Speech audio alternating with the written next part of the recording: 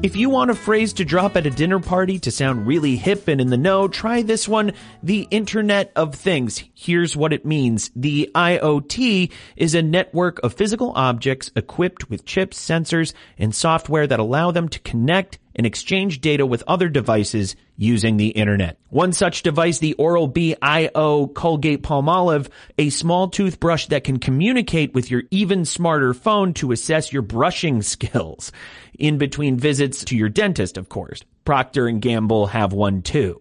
What's even more fascinating about these brushes is how they were made, through a collaborative effort between the IT and R&D departments. The R&D staffers worked on the physical components while the IT group developed the app. Could the oral care company's mashup of R&D and IT serve as a model for others to streamline their innovation pipeline and make it easier to claim R&D credits? That's what we'll be exploring on today's episode of The Fiona Show, R&D Tax Credit. This conversation will be led by CrossBorder Solutions Director of R&D Tax Incentives, Rahim Walji. I'm going to hand things off to him right now. Take it away, Rahim. Thank you, Matt. Really appreciate the introduction. And I want to go ahead and pause for a second and welcome our guest today, Lydia Clowney. Lydia, welcome to the show. Thank you for joining us today. And why don't we get started by having you tell a little bit about your background? Sure. Thanks for having me. And I'm Lydia Clowney. I'm a CPA. I've worked in public accounting for some years, the last few years, working exclusively on research and development tax credit consulting before I joined CrossBorder Solutions to help build out the R&D tax credit product. Fantastic. No, and it's been really great to have you and your expertise lended in that area to help us continue to develop such a great software product. So speaking of product development, right, let's talk a little bit about what Matthew introed us with. So why does it make so much sense these days for R&D teams and IT teams to collaborate?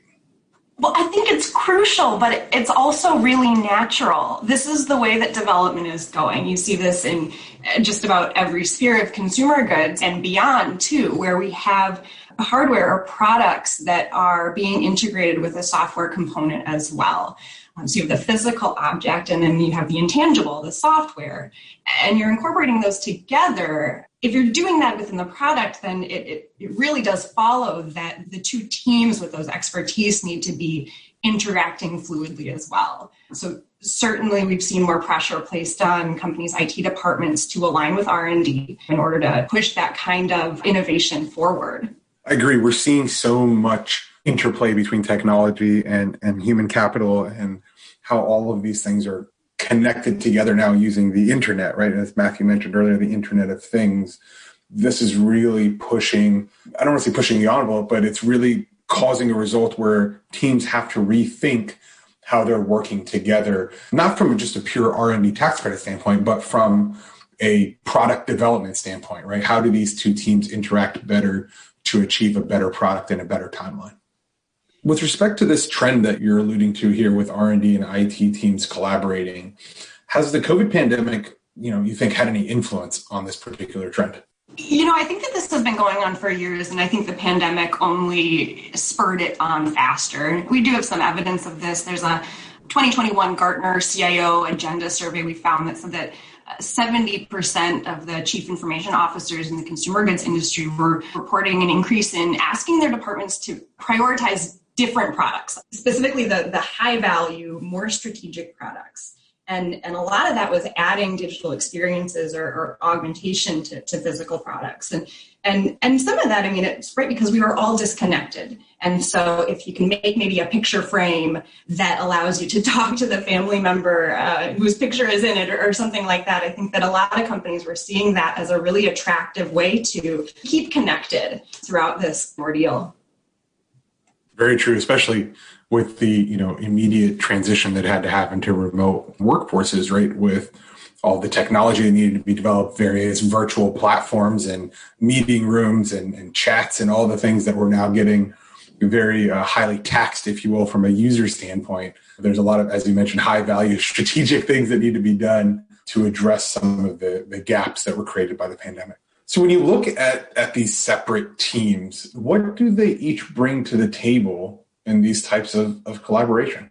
Well, this is one one of the most interesting parts, because they do bring different things to the table. And I think that having that kind of almost a cross-breeding of their expertise, it means that you're seeing more fruitful development. So the IT team might come in with their software expertise, the software engineers, the folks actually building the platforms and the applications. A lot of times they'll have data scientists or folks who have expertise in artificial intelligence or maybe even specifically in the Internet of Things, who have ways of figuring out how to integrate that kind of the digital sphere, the virtual sphere with the physical world. And then on the other hand, you have the R&D department. A lot of times that'll be folks in the engineering disciplines. They might actually also have data scientists, but working maybe in a different facet of data. You also hear industrial designers or product developers, folks who are planning and building those first basic models of the product. So a lot of times those two teams are going to do the initial research together. You can't go down the road of building the software before knowing what the hardware looks like. But on the same side, you flip of the coin, you can't build the hardware without knowing what the software is going to look like. So those two teams really do need to align in order to come up with those design requirements, the design specifications, in order to be able to build a prototype that's actually going in the direction that the company wants to go. Right. Without that initial collaboration piece, you're sort of doomed to not necessarily know what the other hand's doing, right? And you need them both to work together to achieve the tangible product side of things, as well as the software side of the world, right? The virtual side of things. Exactly. What do they say? They say, fail to plan to fail. Exactly. Hi, I'm Matthew DeMello, and you may know me as the host of the Fiona Show CrossBorder Solutions weekly transfer pricing podcast. And while I love to discuss transfer pricing, this podcast isn't the only place you can hear me doing it. CrossBorder Solutions recently relaunched Transfer Pricing University, a live webinar series where you can learn about modern-day transfer pricing, everything from methodologies to comparables to preparing documentation to meet country-specific regulations. Good stuff, I know. Chief Economist Mimi Song leads the sessions. I just ask the occasional obvious question. Since our program is NASBA certified, you can earn 1 CPE credit for joining each session. Pretty sweet. So what are you waiting for? Join us for Transfer Pricing University Weekly. Classes are free, so now you really have no reason to miss it. Sign up at xbs.ai/TPU.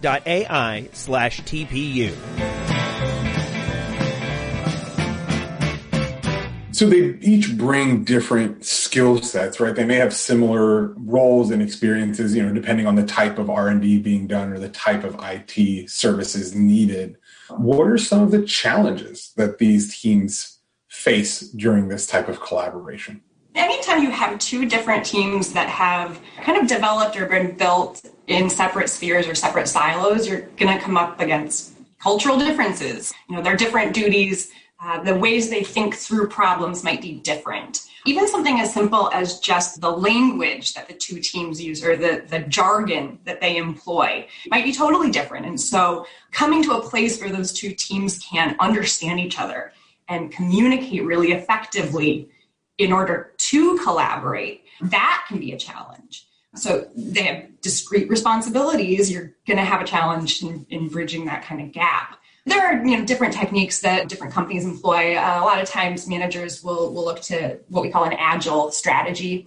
That comes from the software world and entails breaking down a larger task into smaller chunks. And that allows for a little bit more flexibility and maneuverability. It allows for teams to pivot when new information comes through.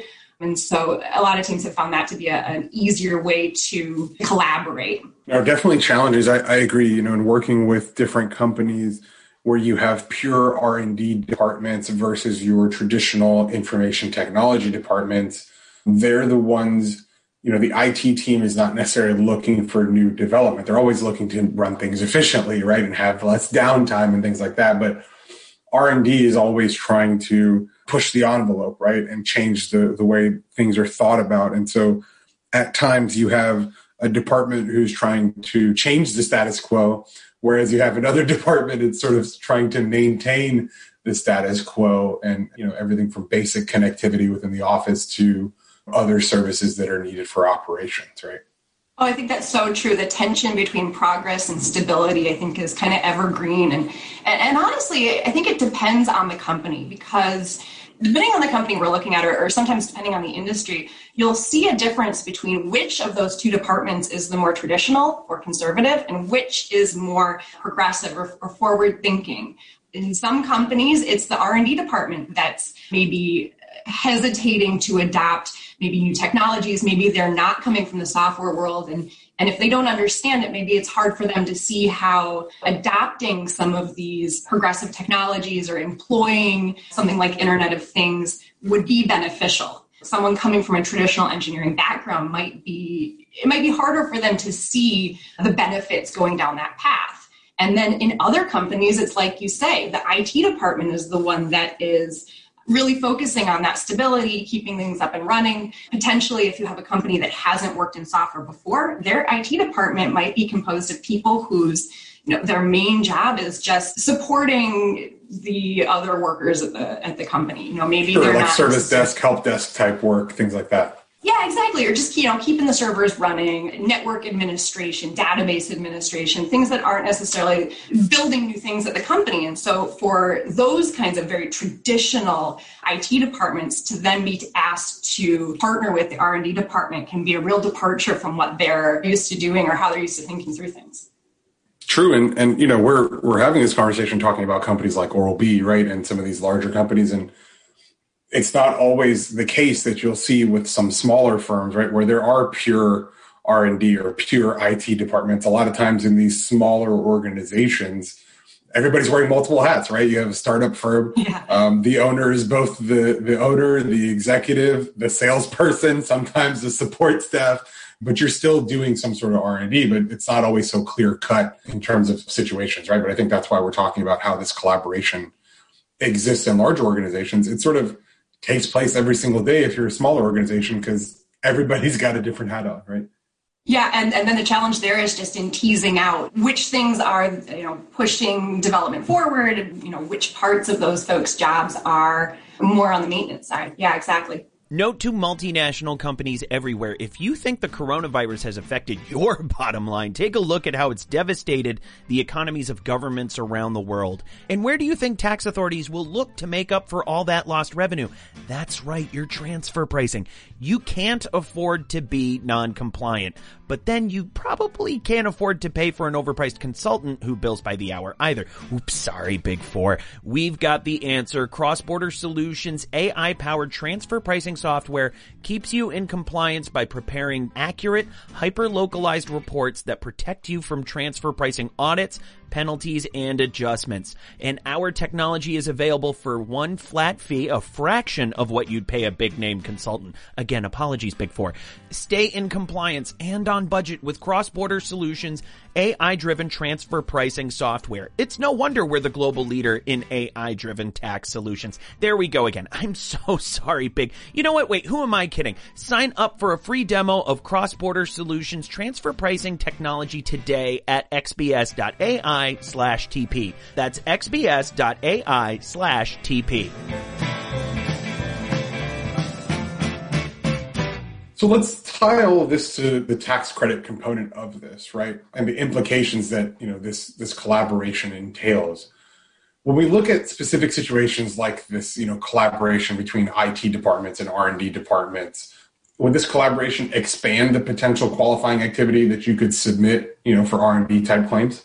Oh my gosh, yes. No, anytime you have more folks getting involved with the development at a company, the more you're going to see an expansion of the expenses going into that claim. Yes. Record keeping in this kind of situation is really important. Certainly it's easier where you have a department that's exclusively focused on development efforts, but like you say, those smaller companies where people might be wearing more hats, then that record keeping to see, what portion of their time is spent in which area is really crucial. But you really do get to include every little bit. And I always say every little bit helps. It always makes sense to look at all of the employees at a company and not just the ones in particular departments, because you'd be surprised at The number of different employees or the different job titles or roles at a company that can get involved with that development and really help push it forward in crucial ways. Typically, the R&D department will have a lot of that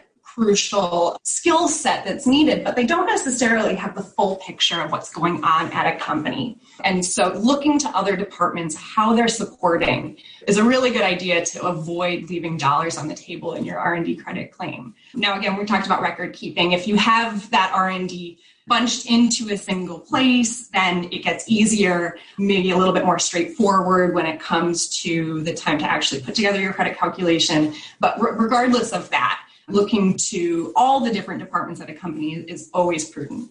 I want to take sort of a step back here and look at this, right? Because I think, and I think we've had discussions about this, and I'm sure you've had discussions even prior to working with CrossBorder solutions, right? The biggest challenge that I think a lot of companies have is understanding how their business qualifies, right? Number one. Number two, having the right sort of documentation or mindset to track this information or keep tabs on what's taking place and be able to categorize it properly. And I think that if you hone in right there, that's where this collaborative mindset really comes into play, right? A lot of times companies are looking at this from a very retrospective standpoint. They're looking at this in December or in November and saying, oh, shoot, I qualify for R&D. I'd love to look at this. But, these collaborative environments really yield better data, better information, and of course, from a work standpoint, yield better products, right? From a development standpoint and a business standpoint. Yeah, no, I think that's certainly true. And that's definitely challenging when you're looking, like you say, retrospectively. We come up to the end of the year and, maybe in a company that's not using a robust time tracking system or maybe they're using one, but it's not focused on, it's used for other reasons than for the R&D purpose or the R&D tax credit purpose, then maybe you don't have that data built up. And so you get to the end of the year and you're asking employees essentially to look back and come up with a guesstimate of their involvement. And certainly for people who aren't working in a traditional R&D role or R&D department, it can be tough to think of, well, what of my activities that I'm just doing in the normal course of my job, what of these activities should I say are related to research and development or not? Obviously, these people aren't experts in R&D or in the tax code, so it can be difficult. And it does make it a little bit easier if you can point to that collaboration as kind of the key to when those activities might be more likely to qualify. So, for instance, you have maybe those folks in the IT department who are working on both traditional and just keeping the servers up and running, but also maybe they're working to help inform some software for a new IoT product. If you can say, hey, IT folks, well, what was the part of your time where you were really working hand in hand with the R&D department? And maybe that's a way of kind of focusing in on which of those activities do and don't qualify. Sure. And I think, this goes towards the topic we're discussing today, right? Redesigning the workforce to streamline R&D. What really helps and what I've seen, in our experience, we take a more software platform approach, right? Rather than your traditional consulting model, but allowing these cross-departmental teams to be involved in the process and have input. I think you see how from a business standpoint, the R&D product ends up being more robust. But then to your point, when these companies look at claiming the R&D tax credit, you have more people involved, so you can claim more expenses. You have better retention of information because there's this collaborative atmosphere that exists within the business to where everyone's on the lookout for this type of work, right? And it becomes spot the R&D, right? Where is this happening? Where can we capture this? Where do we do this? As opposed to a sort of hindsight is 2020, like, oh, let me now look for this, right? So I think that's one of the big messages that I took away from this is, a lot of what we're seeing in the workforce is really related to core R&D, right? So like how the business structure is set up and how the employee departments are set up. But I think there's something to take away for how you can then have a better R&D tax credit claim when you're doing these types of things. I think any company that's looking exclusively to an R&D department to pull expenses for their credit, I could say with almost 100% certainty that they're missing out on some dollars there. It's just implausible that other people at the company aren't getting involved in some crucial way to help push that development forward. Absolutely. So let's talk about a separate piece, right? So we're talking a lot about the internal piece, but a lot of times R&D work gets contracted out, right, to external consultants as opposed to being done in-house. So are there any potential challenges that come with that versus the sort of integrated approach that we've talked about, everybody under one roof doing it? What are your thoughts on that piece and how that might add some complexity or not? It's interesting. And I think that this really relates to what we're talking about today, because I've seen this a lot in the software sphere, right? So if we have that company that we were kind of, the hypothetical company we were talking about earlier, that maybe has a traditional IT department that's only worked on, helping folks with their laptops, and maybe they don't have the expertise to build out an app, for instance, if the company wants to pair an app with their existing product. So they might look to that third-party software developer to perform that task for them. And, certainly we'd want to include that in our R&D credit if possible. Anytime we're spending large dollar values on that kind of consultancy in order to develop a product, if there's any way that we can include that, we'll want to do it.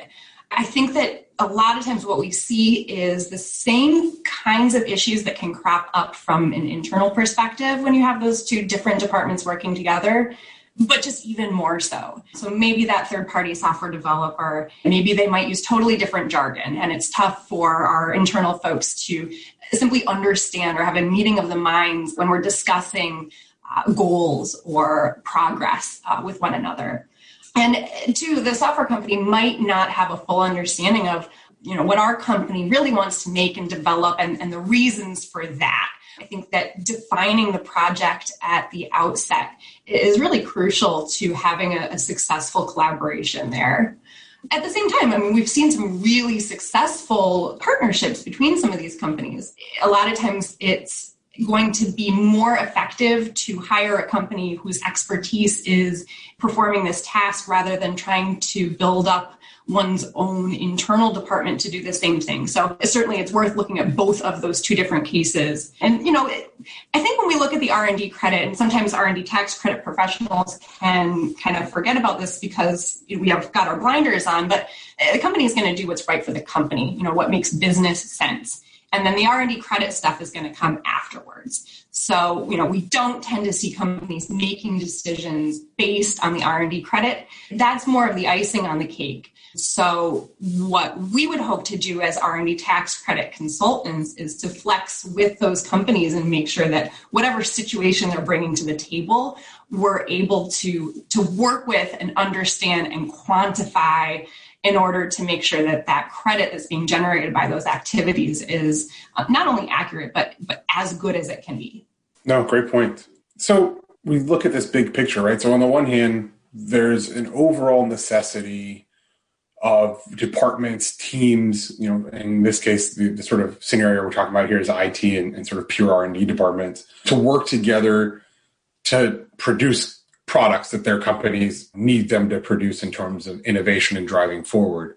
On the other hand, there seems to be a bonus, right? The more people that get involved in the R&D process, whether from a supervisory standpoint or a direct participation standpoint, or even a support standpoint, you can add more expenses and activities to the credit claim. So at the end, it does depend on specific activities, but seems to be a good possibility here by encouraging this type of redesign of the workspace and the workforce to collaborate together. Yeah, I think that's right. And I do think that we just naturally see more and more companies moving in this direction simply because it has to happen. It's had to happen during pandemic. And I think that even post-pandemic, we're going to see some lasting changes from that, where the connectivity does matter and the collaboration does matter, and that we're moving away from the siloed approach that I think more companies had in the last century towards something of a more horizontal approach, where we're not splitting out our different departments to work separately from one another, but instead assuming and demanding that they work in concert with one another. And again, to your point, the more that happens, the more you'll see that we can bring in those other departments into the tax credit, since they are involved at early and middle stages and are crucially helping push the development forward. So you mentioned other companies are looking at this and likely going to adopt some sort of lessons from this scenario here. What are some other opportunities in other departments that you've seen, maybe get involved when we're looking at R&D tax credits, and that could be structured in a better way to collaborate on R&D as a whole within the company? Any thoughts on those departments? I think anytime you're not looking at every department, you're probably missing out. And sure, at a given company, not every department is going to be involved. But there's always right, like your HR or your finance, right? Those types of are not always, not that they're not doing some sort of creative or innovative or advancements to get better, but maybe not necessarily it doesn't fall into the R&D world, right? So. Oh my gosh, yes. It's so much less likely for someone in accounting or in HR and legal to be involved in a way that we can include in the credit. But at the same time, it happens. I remember working for a company that makes ice cream, and their whole back office, all their HR people, all their accounting people, that was their taste testing group. Oh, good point.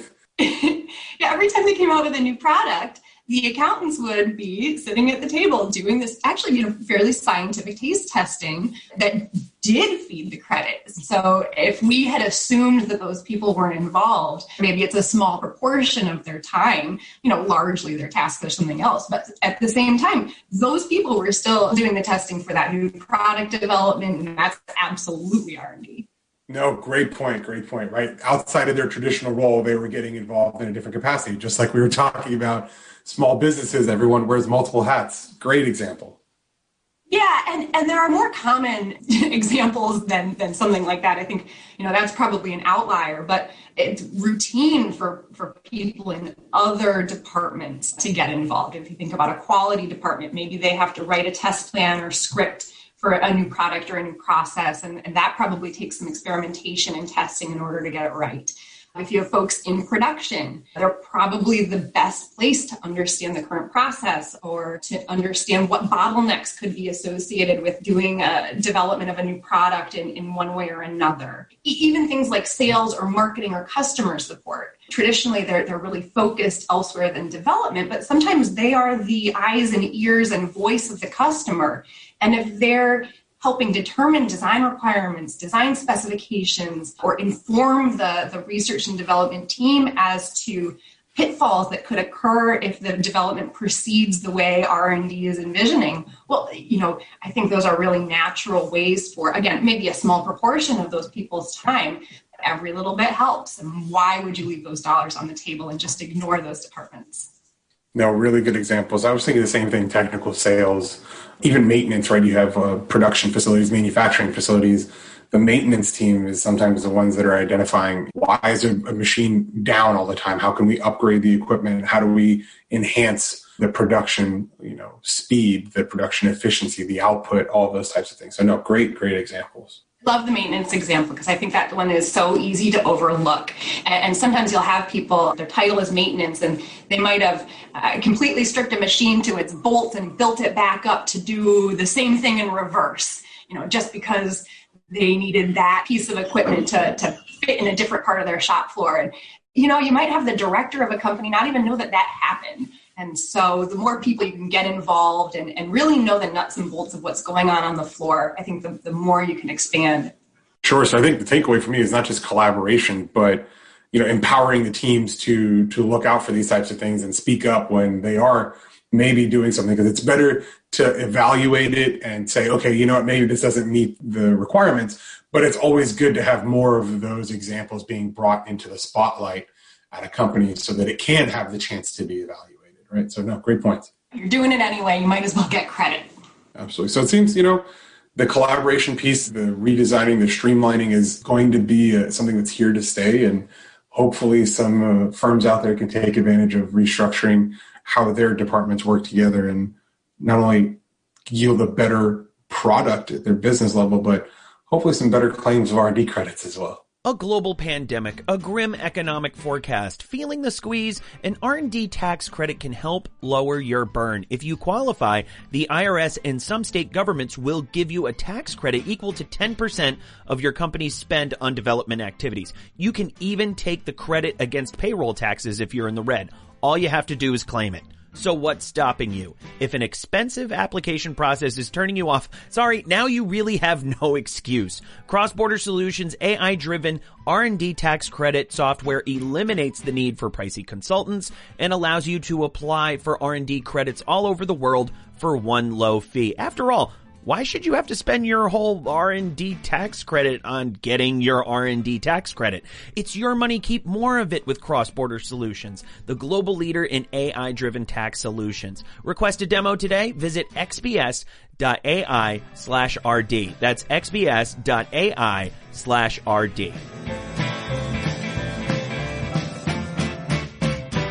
Welcome back, everyone. We'd like to thank Rahim and Lydia and everyone at home for joining us. Don't forget to check out the entire suite of CrossBorder Solutions tax podcasts on Apple Podcasts and Spotify. This podcast was hosted by Matthew DeMello and produced by Andrew O'Donnell. Stephen Markow is our associate producer and writes our scripts. We'll catch everyone next time.